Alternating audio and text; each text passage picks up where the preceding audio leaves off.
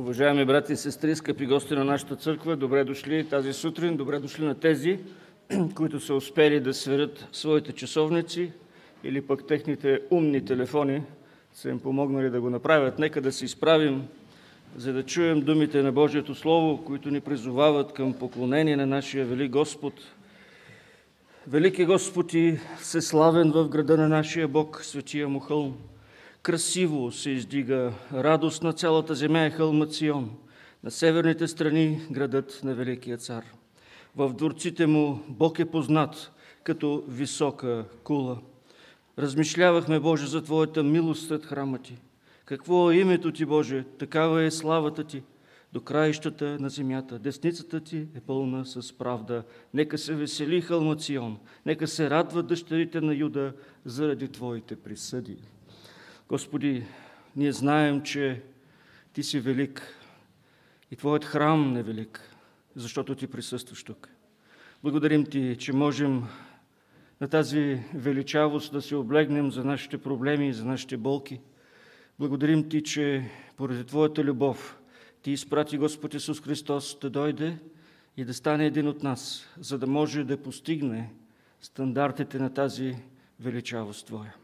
Благодарим Ти за това, че можем, Господи, да сме спасени, защото Ти ни обикна пръв и протегна ръката си към нас. Благослови ни сега и нека с радост да Те хвалим. Амин. Ще хвалим нашия Господ с 3 поредни песни, в които ще ни води нашия хор. Небесни Отче, ние Те хвалим за красивата земя и аз ще пея за Исуса.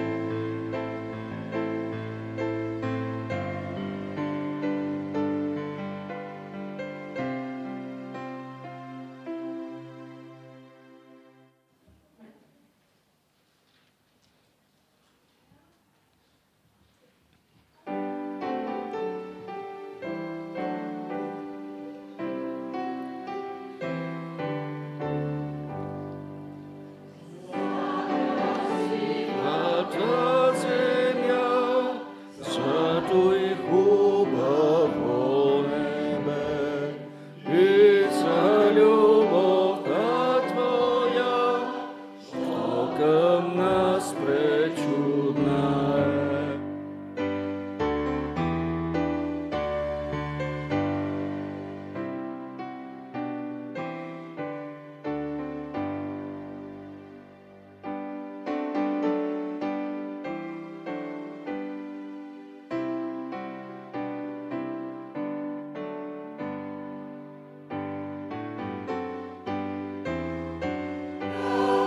И широки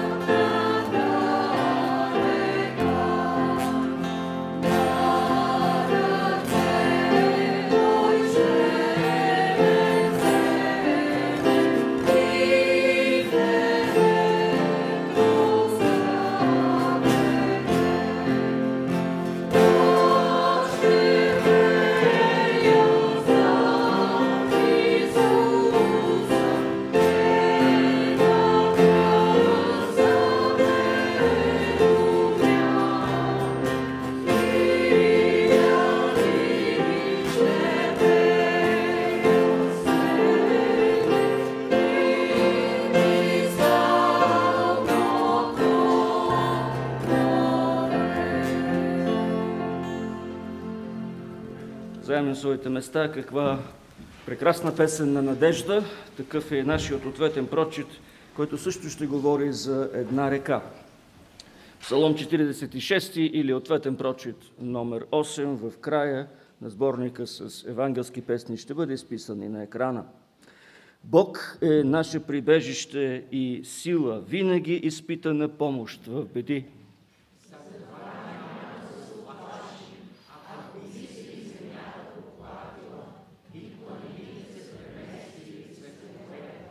Ако и да бучат и да се вълнуват водите им, и планините да се тресат от надигането им. Има една река, чиито води взеха Божия река, святото място, където обитава Всевишния. Бог е сред него, той няма да се поклати. Бог ще му помогне и то при зазоряване.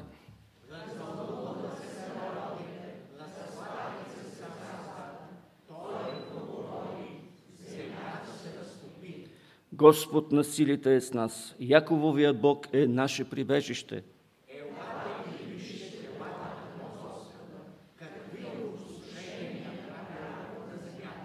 Прави да престанат войните до края на земята.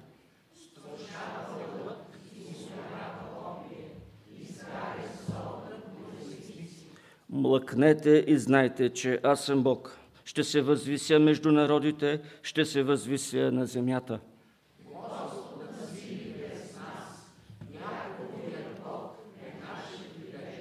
Амин.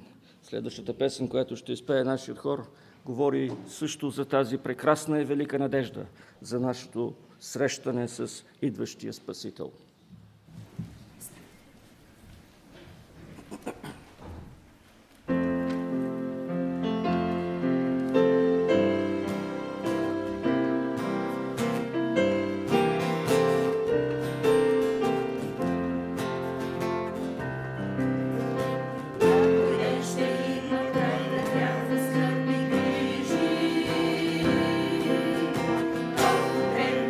Пророк със сигурност каза,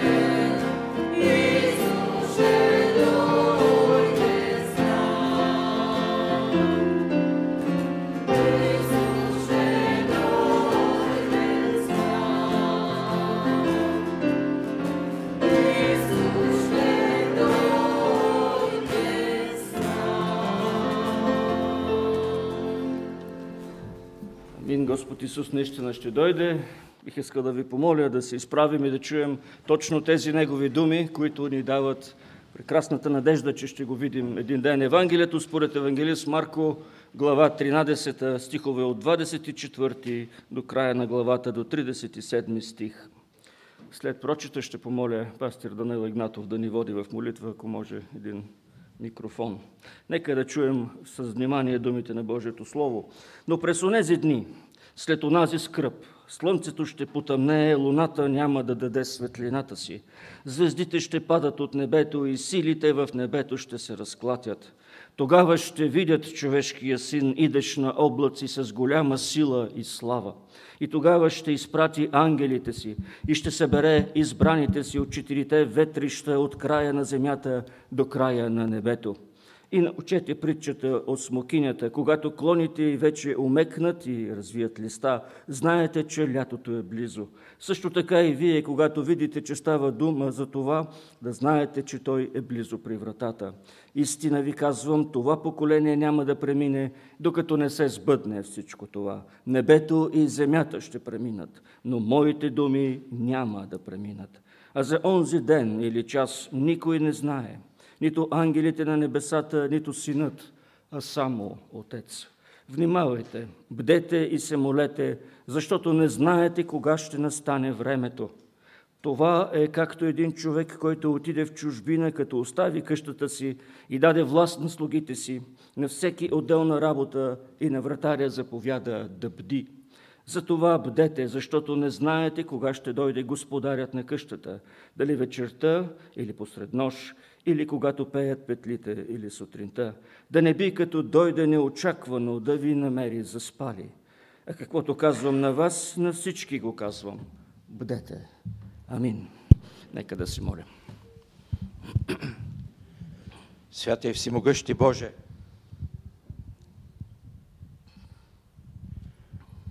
прекланяме умът и сърцата си пред Твоето величие и слава. Да, Господи, ние не знаем кога ще дойдеш, но усещаме Твоите стъпки, които все повече приближават към нас. И всичко около нас, събитията в света, говори за това, че последните дни са все по-последни. Затова те молим. Ние, които сме те познали сме истината, приели сме благовестието на надеждата, да живеем с Тебе, да бъдем готови да Те посрещнем, да не се посрамим. Да, ние знаем, че сме изкупени в Твоята кръв, но въпреки това носим и немощи, и слабости, и недостоинства, които не искаме с тях да дойдем пред Тебе. Затова Те молим със Святия си Дух да ни очистиш съвършенно и да бъдем готови да Те посрещнем, да не ни е неудобно, когато видим очите Ти и лицето Ти. Молим Те, благослови Словото си днес на това място и навсякъде по света, където се проповядва. Молим Те, дай мъдрост на тези, които управляват света, и Те молим да спреш смъртта, която се вихри в Украйна. Молим Те да подкрепиш тези, които са бежанци, бягат в всякакви условия на страх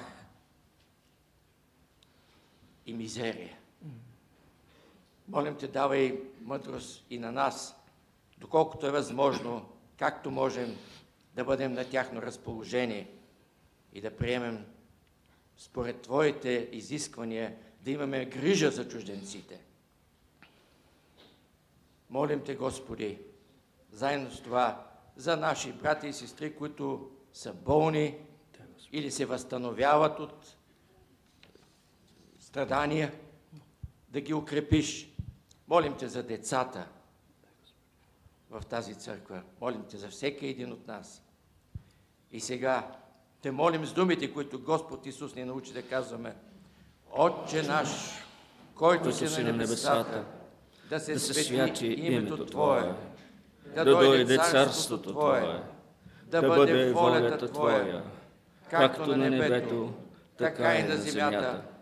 Хлябът наш насъщни, дай го нам днес, и прости ни дълговете наши, както и ние прощаваме на нашите длъжници. И не ни въвеждай в изкушение, но избави нас от лукавия, защото е Твое царството и силата и славата вовеки. Амин. Амин. Децата могат да излязат за своите занимания на неделното училище.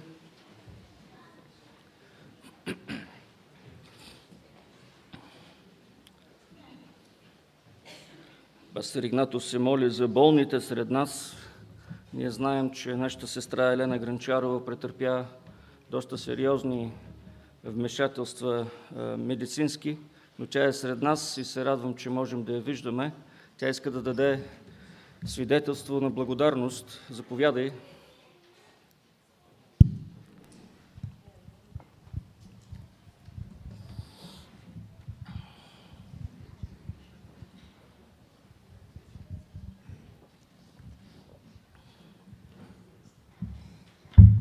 Благословен да бъде Бог и Отец на нашия Господ Исус Христос, който в Христа ни е благословил с всички небесни с всички духовни благословения в небесни места.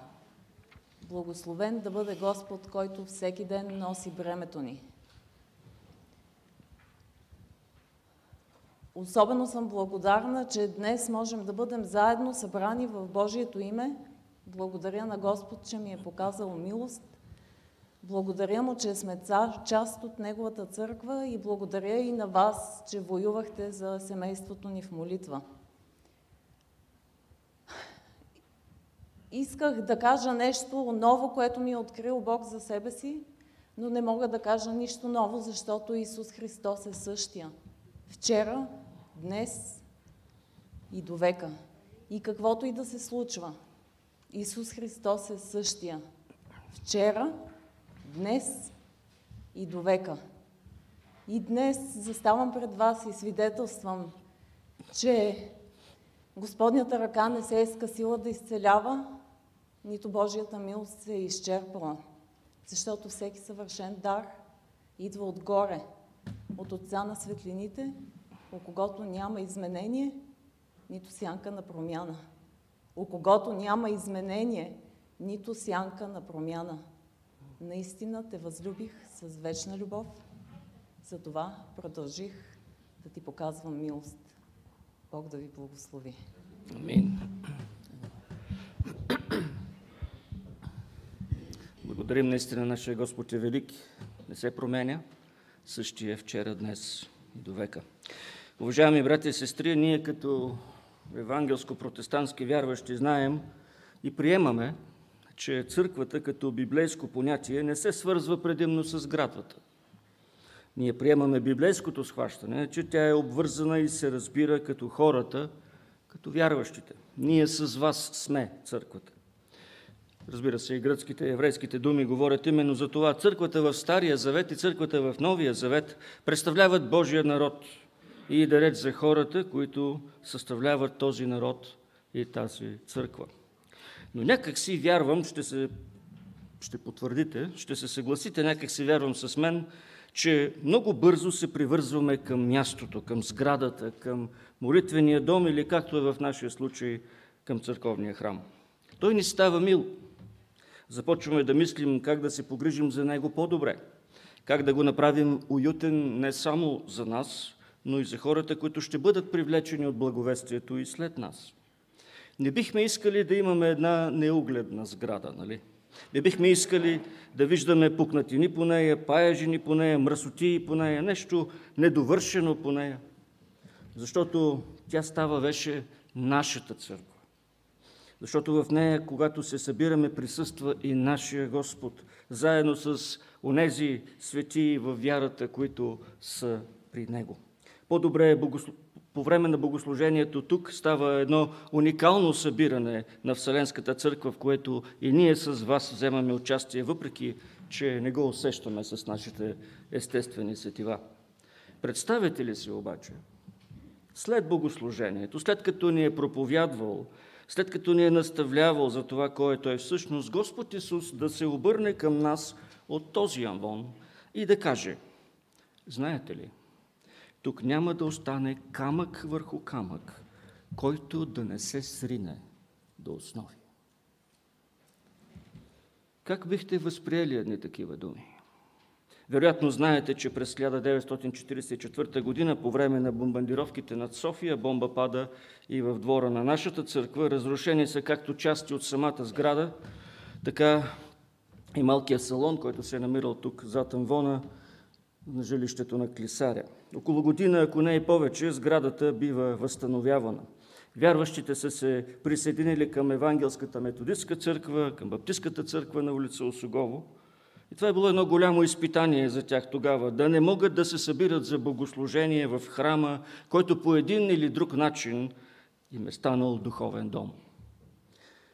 После идва и друго изпитание, то е около 40 години по-късно, през 1985, когато милицията налага човек на Държавна сигурност да вземе амвона и църквата е принудена да започне да се събира по клубове, частни домове, стадиони, където въобще намери за добре. Дали си представяте какво е било чувството на тези хора, загубили отново мястото, което са припознали за свое и лично са били ангажирани с него? Ако Господ Исус дойде и ви каже, че всичко свършва, че мястото, от което сте получавали пастирското благословение неделя след неделя, мястото, където сте повярвали самите вие, мястото, където сте кръстени, където сте давали обет като току-що приети членове, мястото, където сте се венчали и сте преживяли най-съкровенните си мигове, мястото, където сте съкръстени децата ви, където всеки месец участвате заедно с братя и сестри в Господната трапеза. Всичко това няма да го има. Няма да остане камък върху камък от него. Всичко това ще бъде изпепелено и сринато до основи. Как ще се чувстваме тогава? Сигурен съм, ще бъдем съкрушени, сигурен съм, ще бъдем объркани, сигурен съм с много, много, много въпроси. Нека сега се присъединим към групата ученици, които, удивлявайки се на красотата на храма, получават един своего рода студен душ от Исус и разбират за голямата напаст, която отново ще ги залее след Вавилонския плен, когато първият, Соломоновият храм, е разрушен от Навуходоносор и неговата армия.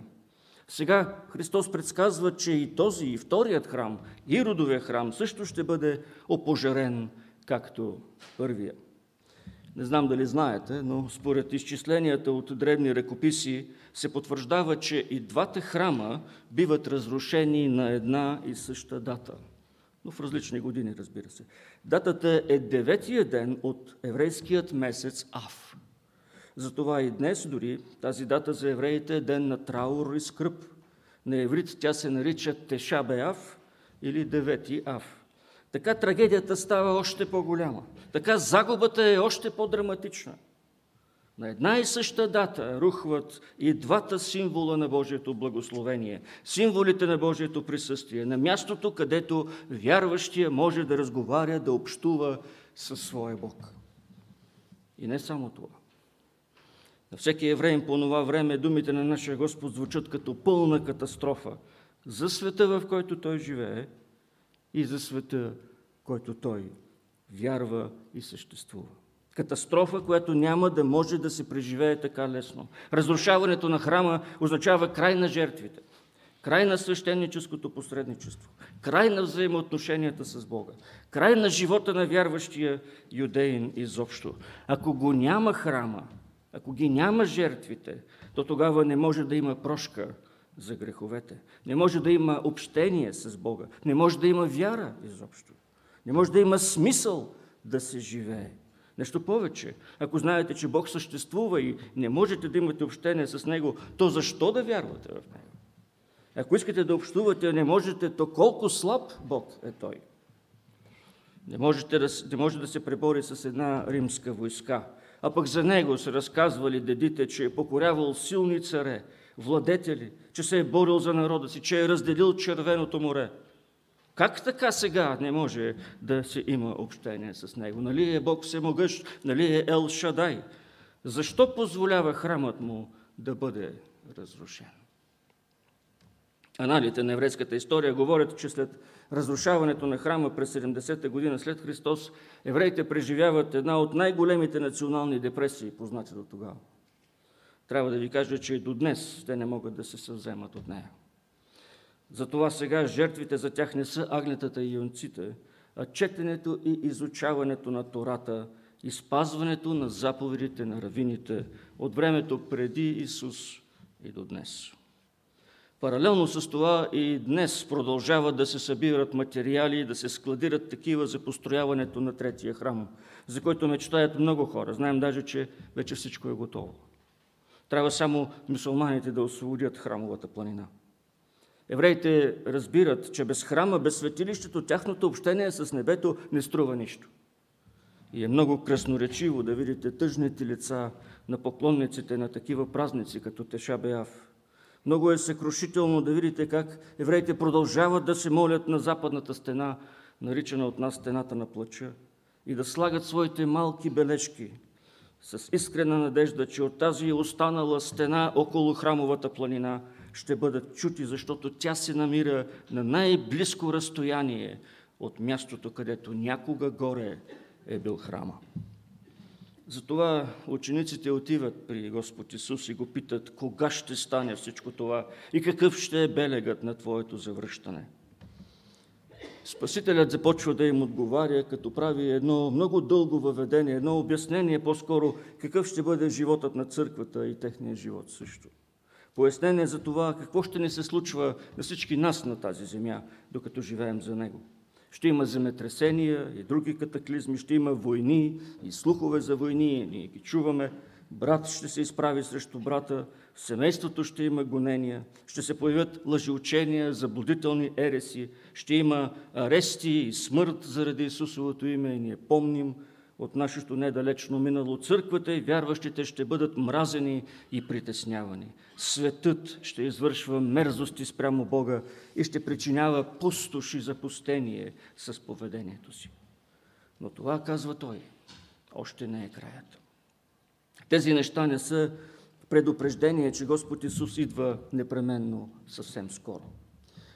Те не са гонг, който ни съобщава кога ще е началото на второ действие на пиесата, операта или музикалното произведение. Ако сте ходили на опера или театър, знаете, че когато свърши първата част от представлението, ви съобщават за антракт от няколко минути. И след тези минути вие чувате силен сигнал, който ви призовава да заемете своите места, защото скоро програмата ще продължи.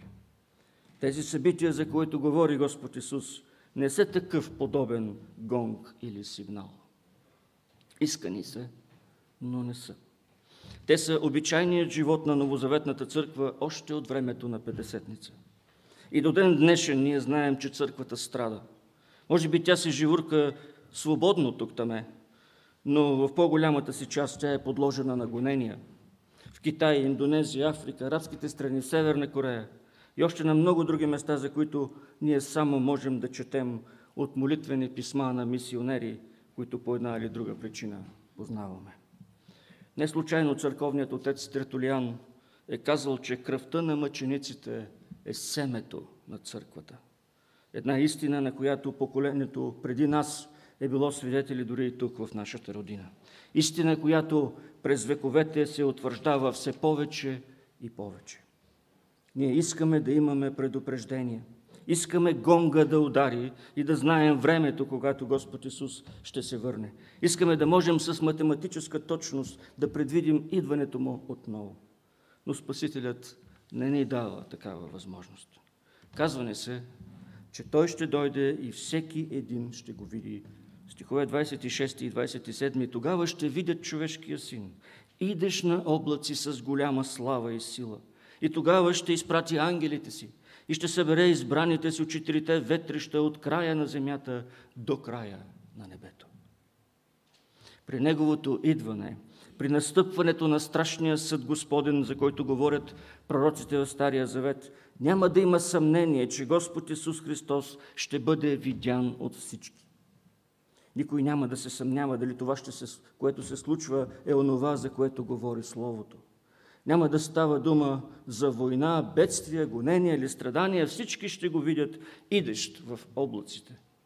И белегът, че Той ще дойде, е, че Той идва. Изчисленията, които ще ни покажат, че Той ще дойде, е, че Той идва. Небесните знаци, показващи ни Неговото идване, пак показват, че Той всъщност идва. А по въпроса за това, кога ще се случи всичко, Господ Исус не казва на своите ученици. По простата причина, че Той не знае кога. Единственото, което им казва, е да бдят, да са будни и трезви в очакването си на Неговото идване. За това събитие говорят много текстове от Библията, и пророк Исаия, и пророк Захария, и апостол Павел, и апостол Йоан в Откровение. Там в 1 глава той е записал: Йоан до 7-те църкви, които са в Азия, благодат и мир да бъде на вас от онзи, който е и който е бил и който идва, и от 7-те духове, които са пред Неговия престол, и от Исус Христос, верния свидетел, първородния на мъртвите, началника на земните царе, на този, който ни люби и ни е освободил от нашите грехове чрез кръвта си, и който ни е направил царство и свещеници на своя Бог и Отец. На Него да бъде слава и господство до вечни векове. Амин. Ето, идва с облаците и ще го види всяко око, и онези, които го прободоха. И всички земни племена ще заридаят заради Него, както и пяхме в песента. Аз съм Алфа и Омега, началото и краят, казва Господ Бог, който е бил и който идва, всемогъщият. Какво казва Господ Исус за този ден? Какво казва Той за денят, който ще спре всички останали дни? За денят, в който всеки един човек ще трябва да се срещне с Него лично? Какво казва за денят, в който ще спре проповядването на благовестието? Първото нещо, което ни казва, е, че Неговото завръщане ще окаже влияние на цялото творение. Няма да има нищо, за което ние знаем и познаваме от Вселената, което да не бъде повлияно от Неговото идване. Звезди, небе, слънце, луна, земя, космос, всичко ще се повлияе от явяването Му. Защото всичко ще бъде претворено от Него, както казва и сам апостол Петър в проповедта си, Деяния 3 глава. Той ви изпрати определение за вас, Исус Христос, когото небето трябва да приеме до времето, когато ще се възстанови всичко, за което е говорил Бог от древността, чрез устата на светите си пророци. Всичко, на което хората се покланят, всичко, на което хората се възхищават, всичко, от което хората зависят за светлина и топлина, за ориентири по небето, всичко ще се преклони пред могъществото на Господ Исус Христос, идващ в слава на облаци, които сега са се превърнали в Неговата царствена колесница. Не само, че Неговото идване ще бъде от вселенска величина, но то ще бъде видяно от всички по лицето на земята. Всеки ще го види в голяма сила и слава. Евангелист Матей и апостол Йоан добавят, че хората ще плачат, когато го видят. Защо? Защото всички народи по земята го отричат. Всички народи на земята не се интересуват от прославата на Неговата личност. И нещо повече, тези, които го предадоха на смърт, са водачите на еврейския народ. Но тези, които го разпнаха, са римските управници. Така всички, и евреи, и езичници, сме виновни за Голготския кръст, както ни посочва и апостол Павел. И сега всички, и евреи, и езичници, ще скърбят, защото Неговата слава ги заслепява повече от слънцето. Сега ще разберат, че са се отнасяли нелепо, като са постъпвали мерзостно към Него и благовестието на царството Му. И са причинявали запустение и пустош в сърцата си, защото не са се покорявали на името Му. Сега обаче ще трябва да се поклонят. Всеки един народ, племе и език, всеки човек, без изключение и независимо от това дали вярва в Него или не. Но Той ще се върне не само да осъди света и невярващите. Той ще се върне, за да спаси веднъж и завинаги своята църква. И тогава ще изпрати ангелите си и ще събере избраните от 4 краища на земята, от края на земята до края на небето. Всички от избраните му ще бъдат повикани, дори от краищата на света. Няма да има нито един оставен, нито един забравен. Тези, които той е призовал, ще бъдат спасени лично от него в деня, когато всички други ще бъдат осъдени. Светът, който е преследвал и гонил църквата, сега ще бъде прогонен на своето място. А тя, Христовата невяста, ще бъде спасена и прославена, без бръчки и без недостатък. За тези събития пише и сам апостол Павел във второто послание към Солунците, 1 глава. Длъжни сме, братя, винаги да благодарим на Бога за вас. Нека не забравяме, че тази църква беше основана сред множество гонения. Длъжни сме да благодарим на Бога за вас, както и подобава за това, че вярата ви расте все повече и повече, че любовта на всеки един от вас се умножава един към друг, така че и самите ние се хвалим с вас между Божиите църкви, с вашата твърдост и вяра във всичките ви гонения и скърби, които понасите, което е доказателство за справедливия съд на Бога, за да се счетете за достойни за Божието царство, за което и страдате. Понеже е справедливо за Бога да отплати скръб на онези, които ви наскърбяват, а на вас, наскърбените, да даде утеха заедно с нас, когато Господ Исус се яви от небето с ангелите на своята мощ в пламтящ огън, да даде възмездие на онези, които не познават Бога и които не се покоряват на благовестието на нашия Господ Исус. Такива ще бъдат наказани с вечна погибел, далеч от лицето на Господа и от славата на Неговата сила, когато Той дойде в онзи ден, за да се прослави в своите светии и да му се възхищават във всички повярвали, защото нашето свидетелство към вас беше повярвано. Така Неговото идване ще бъде съд за невярващите и спасение за онези, които са положили сърцата си в Неговата власт. Обърнете специално внимание обаче, че избраните на Бога няма да бъдат повикани от краищата на земята, за да се съберат на определено място, било то Йерусалим, Ню-Йорк или София. Те ще се съберат около една личност, личността на Господ Исус Христос. Защото душата не може да намери друг покой, по-ярък и по-задоволяващ нейните нужди от срещата с Спасителя, от вечността, която ще прекара с Него. С Него, който не пожали себе си за нея. Сърцето на вярващия е най-много насърчено, защото ще бъде с Него завинаги. Всички ние ще видим Него и само Него, защото се надяваме в Него на опрощение, изкупление, усиновление и прославяне. Господ Исус казва, че този момент може да настъпи всеки един ден.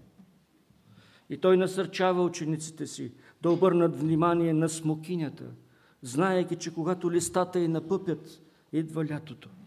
Идва краят на зимата, краят на мъките, гоненията и страданията. А това значи да бъдат бдителни, защото не се знае кога ще дойде този велик и страшен ден Господен, в който Божията правда в лицето на Господ Исус ще възтържествува навеки.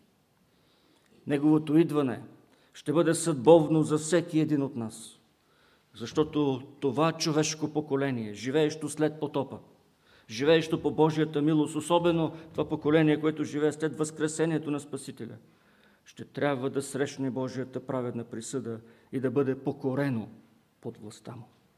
А това значи всеки един от нас, от началото на сътворението до ден днешен. Това значи близките ни, майките ни, бащите ни, съпрузите ни, децата ни, внуците ни. Никой от това поколение няма да бъде подминат, без да трябва да покрие Божиите стандарти за святост.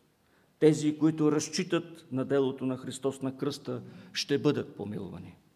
Тези, които се облягат на своята праведност и на своите възгледи за истина и справедливост, ще трябва да се срещнат с Божиите. Ако това до тук ще не се случи, то как да живеем на ръба, на края на този свят и на вечността? Знаете ли, през цялото време си мисля, Казваш на хората, че храмът им, че същността им като народ, че мястото им за взаимоотношения с Бога, че всичко, на което са били учени за вяра, покаяние, връзка с небето, ще се срути скоро. Но няма да го има там. Няма да има място, където да поговориш с Бога, да се наслаждаваш на Неговото присъствие, да го търсиш като Моисей, да го съзерцаваш като цар Давид, влизайки в светилището и гледайки, искайки да види Божията слава в пълнота. След това казваш на своите последователи, че ги чака голяма тревога, голямо гонение, голямо изпитание. Ще ги мразят, ще ги гонят, ще ги убиват. Собствените им най-близки роднини, домашните им ще ги ненавиждат. Ще има войни, бедствия, слухове за войни. Държави ще въстават срещу държави. Светове ще се сгромолясват пред очите им. Че небето ще се разклати, луната, слънцето, звездите ще загубят своята функция. Каква утеха обаче е всичко това? Как може да се утешава по този начин? Казваш им всичко това и след това им заявяваш, че ще се върнеш пак, само че не знаеш кога. Че всичката тази тревога ще приключи, но незнайно по кое време. Що за успокоение са тези изявления? Знаем, че човек се тревожи от неизвестното, нали? Ние също се тревожим. Всеки един от нас се тревожи. В този смисъл не е ли по-добре да се знае всичко ясно и всичко да бъде прозрачно? Не е ли по-добре да имаме и да можем да направим онова, което наричаме информиран избор? Защо е всичката тази потайност? Не знам дали сте се замислили, но всъщност едно от най-големите благословения на вярата е това, че не знаем бъдещето. Че то не ни е известно, че то е скрито от нашите сетива. Този факт ни учи основно на два урока. Първият е да разберем, че благословението е в това, че за нас всичко, включително и бъдещето, е скрито в Божията ръка. За света е онова, което сам Христос казва, пълна паника. Небесата се разклащат, слухове за войни и бедствия, смърт на хора, загиващи от бомби, ракети, цунами, земетресения, глад и каквото още искате. Хора по цял свят се паникьосат от всичко това. Не знаят какво да направят. Не са способни да гледат от екраните лошите вести за себеподобни, окъпани в кръв, за деца с изпосталели тела, само кожа и кости от глад и мизерия. Но за нас, вярващите, дори и в тези ужаси можем да видим Божията ръка, което се намесва чрез благовестието и своята църква в най-невъзможните ситуации и моменти. Докато светът се тресе от тези събития, ние, вярващите, знаем, че сме призовани да изкупваме благото време посред тези лоши и ужасни дни. Вторият урок, който ни учи незнанието за бъдещето, е твърде личен. Учи ни да бъдем бодри, да не се успиваме, както невярващите хора, и да се опитваме, независимо от ужасите и последствията от греха, да си създаваме измислен и илюзорен свят, в който да си вярваме, че живеем добре, сякаш само на другия континент или държавата до нас няма страдание, корупция и болка. До нас обаче то не стига. Да сме бодри и да очакваме нашия Спасител, така че да се намерим достойни да се явим пред Него. Защото Неговото второ идване няма да бъде за спасение, няма да бъде за второ разпъване на кръст. Цената е вече платена. Няма нужда от друга сега. Той ще се върне, за да съди, да даде праведно въздаяние на злото и на греха и да даде спасение на онези, които го обичат. Ако сме бодри и очакваме това Негово явяване, то тогава времето няма такова значение за нас. Тогава бодростта на вярата ни ще бъде начин на живот. И дали ще го срещнем в облаците или ще възкръснем от гробовете, от гледна точка на вечността е все едно. Такова едно насърчение ни предлага нашия Господ. Въпросът е, надяваме ли се на Него? Очакваме ли го? Бодри ли сме за Него или сме се унесли по течението на този свят и неговите ценности и морал и легнали на тази кълка, си казваме, той не дойде за 2000 години. Сигурно още толкова ще се забави. Решението за тези два начина на живот се взема тук и сега.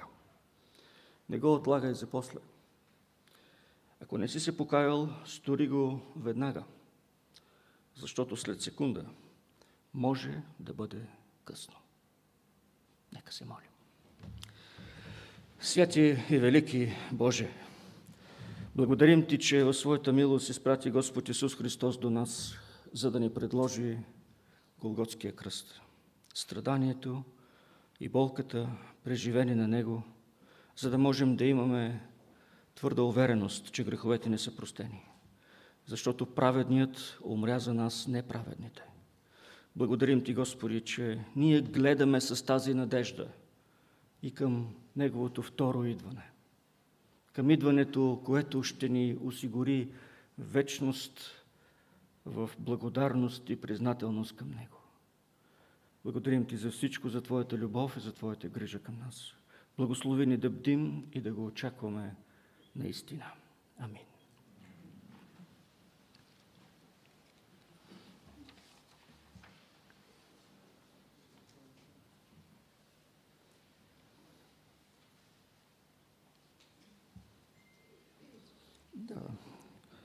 Сега следват съобщенията.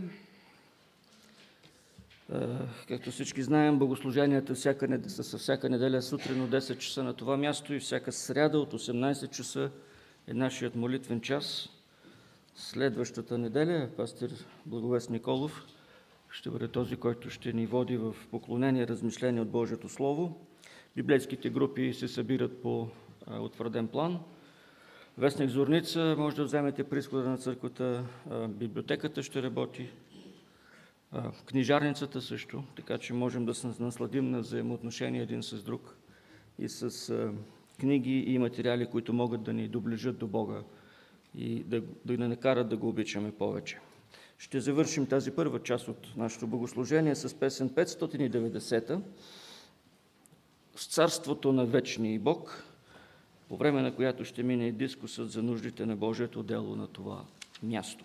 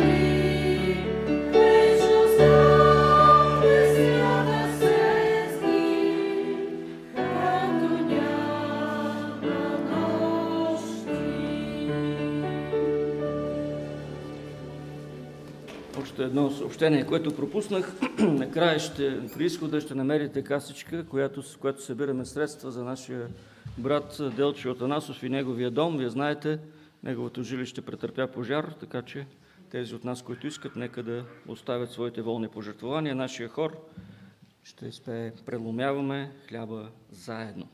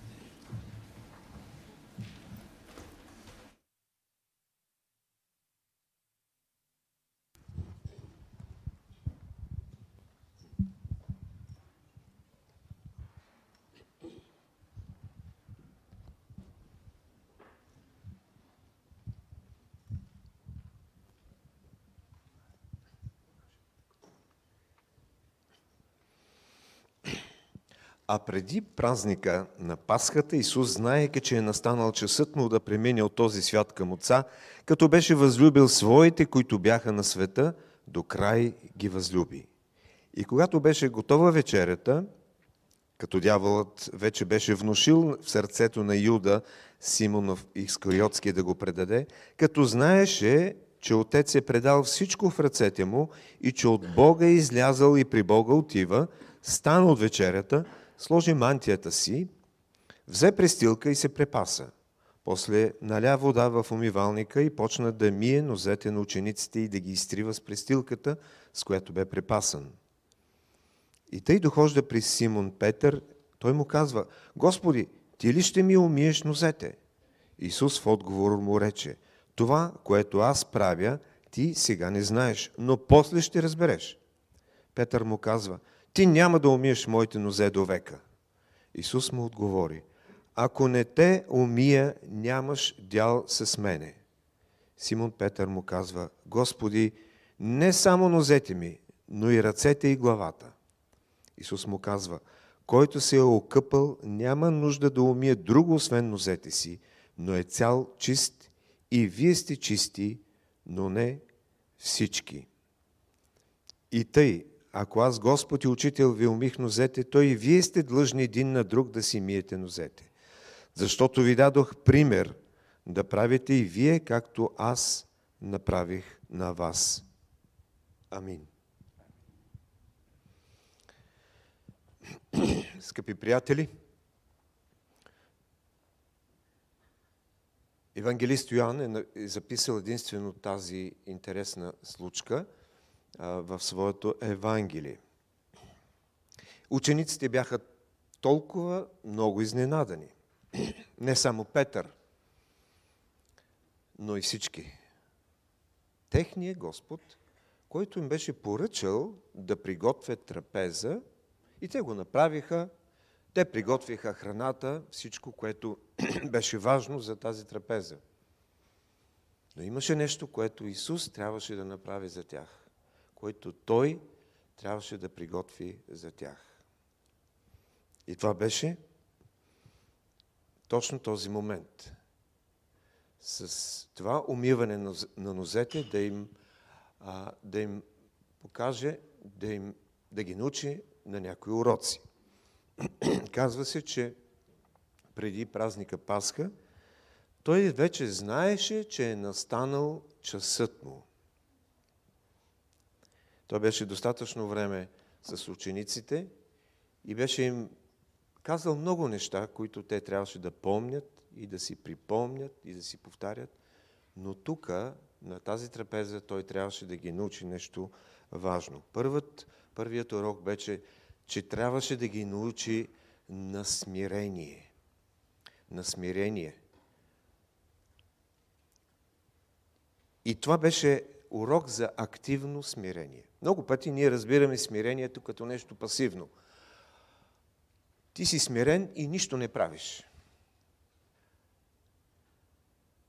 Това е пасивно смирение и много от нас си мислят, че с това пасивно смирение служат на Бога. На трапезата Исус ни учи да смиряваме сърцето си пред Него, да смиряваме душата си пред жертвата на кръста и също да поемаме отговорност и да служим със сърце на слуга. И както се казва в този 15 стих, Той ни дава пример да правим това, което сам Той направи за нас.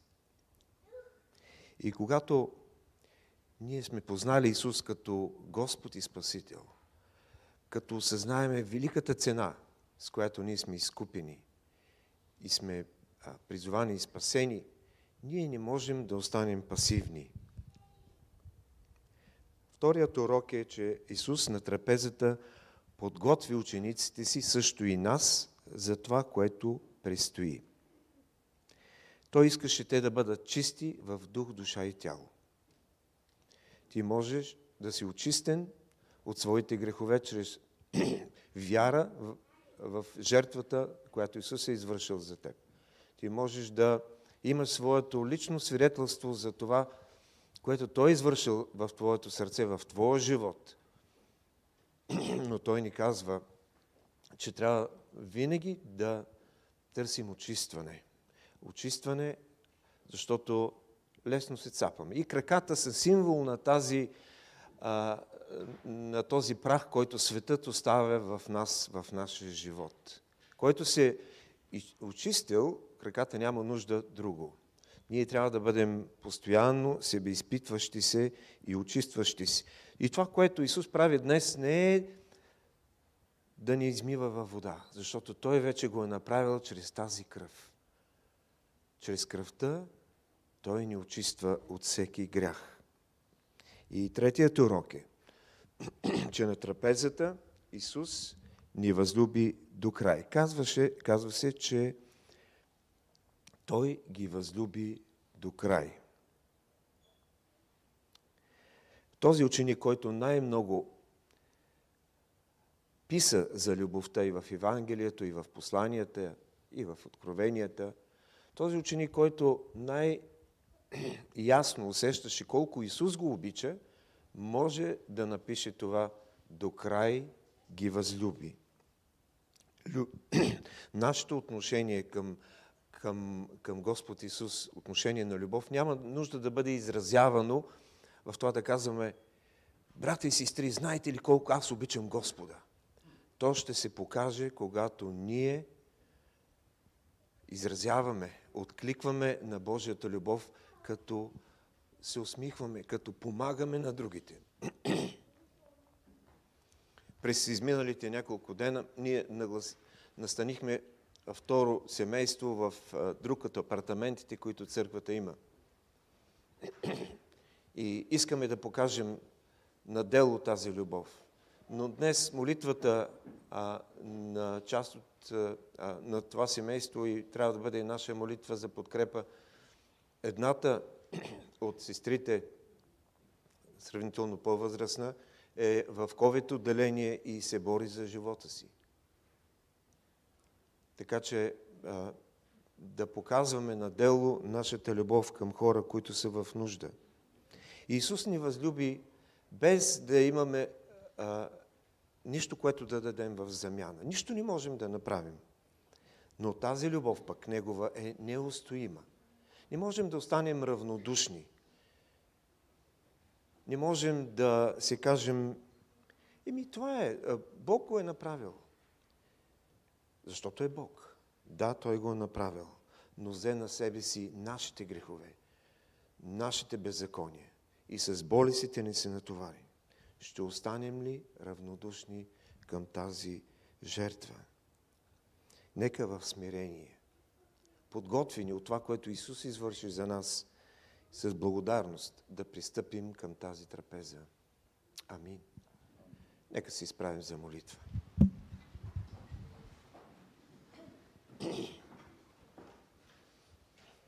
Господи, необяснима е Твоята любов. Неизразима е. И няма да ни стигне безкрайната вечност, за да я осъзнаваме и да я изпитваме в още по-голяма близост. Когато, както чухме от Твоето Слово, в края на времето ние ще имаме една неразривна връзка. Молим Те сега да ни подготвяш за делото на служението, което Ти още имаш към нас, защото сме живи и в Твоето присъствие и можем да бъдем благовестители, докато дойдеш Ти. И колкото по-близо е това време, ние Те молим да увеличаваш нашата нужда да споделяме тази любов, да споделяме тази благодат, да бъдем активно смирени, действени в това, което си ни дал. И то е много. И както нашата сестра Елена каза, ние имаме благодат и благословение в небесни места. Господи, ние ходим по тази грешна земя, но сме граждани и на небето, и за което Ти благодарим за цялото това дело спасително за нас. И сега, когато посягаме към хляба и виното, молим Те да ни очистиш от всяка неправда, да ни дадеш да препосветим себе си, да предложим повече и повече от това, което пазим, да премахнеш всяко его в нас, да бъдем открити и искрени и верни, действащи Твои деца. Благослови ни, освети хляба и виното и ни дай едно благодатно общение с Тебе на тази свята трапеза. Да бъде издигнато и благословено Твоето име. Амин.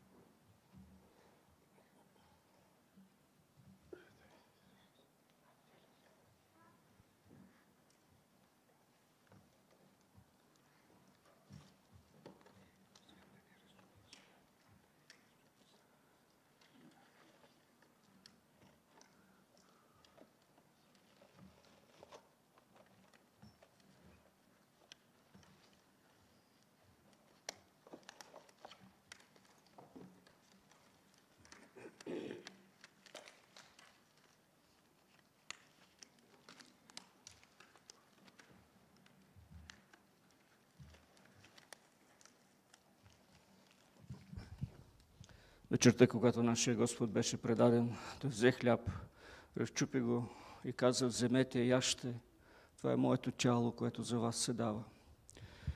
Така е, Господи, и ние разбираме и осъзнаваме, че живеем и съществуваме, имаме надежда за онзи славен ден, защото Твоето тяло бе разчупено за нас.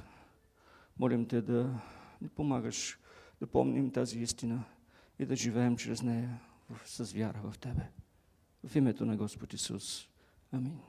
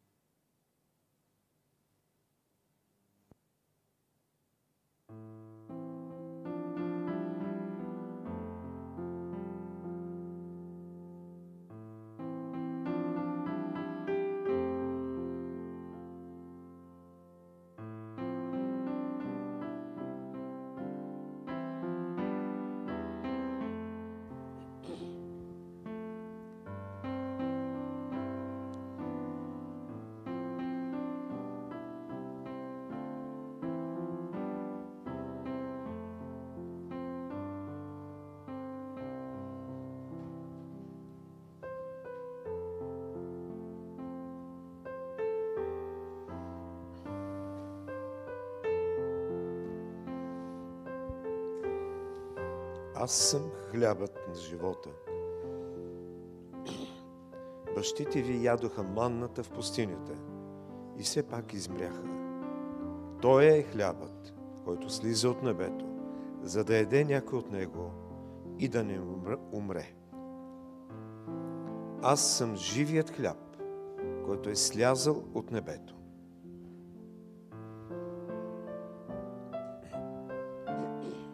Ако яде някой от този хляб, ще живее до века.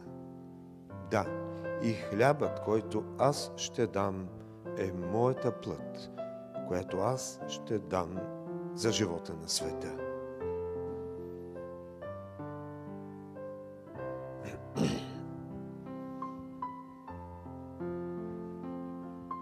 Който се храни с плътта ми и пие кръвта ми, има вечен живот и аз ще го възкреся в последния ден.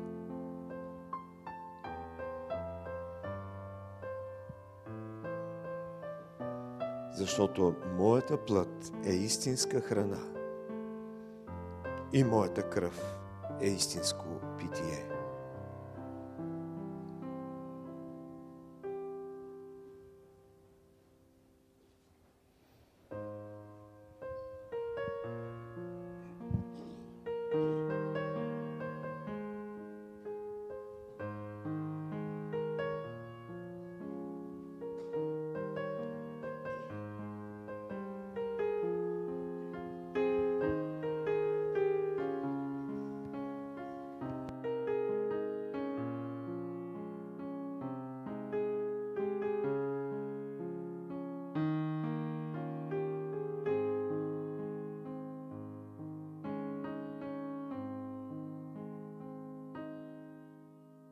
Така след вечерята Исус взе чашата и каза: тази чаша е новият завет в моята кръв.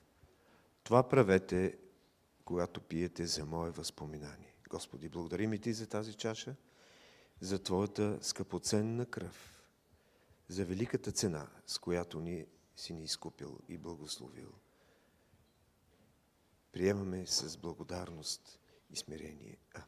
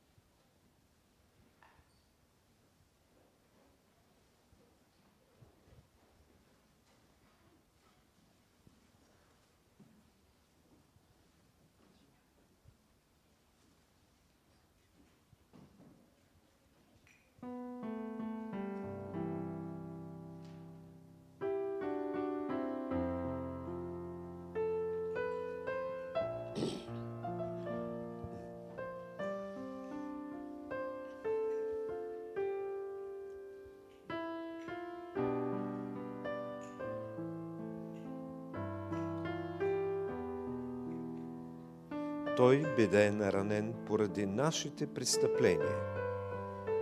Бит биде поради нашите беззакония. На Него дойде наказанието, докарващо нашият мир.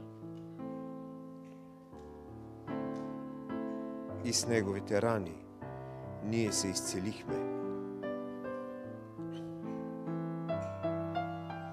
Всички ние се заблудихме като овце, отбихме се всеки в своя път. И Господ възложи на Него беззаконието на всички ни. Той беше огнетяван, но смири себе си и не отвори устата си, както агне водено на клане и като овца, която пред стригачите си не издава глас. Така Той не отвори устата си.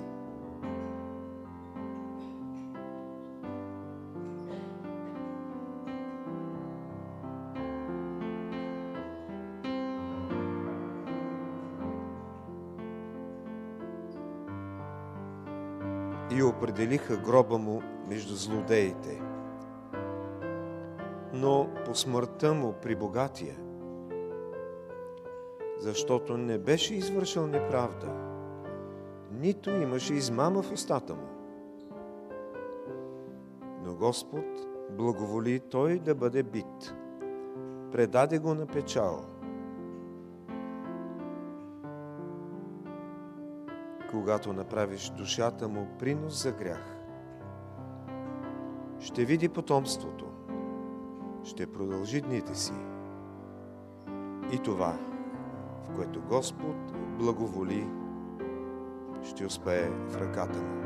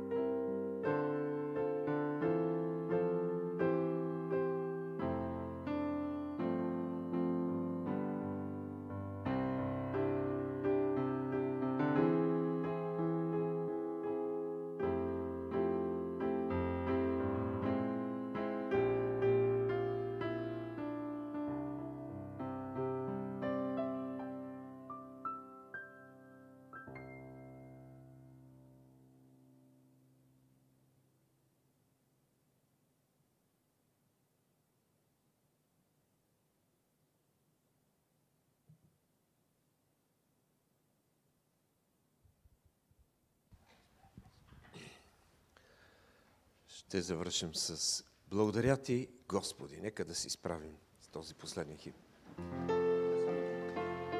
Те са два куплета и...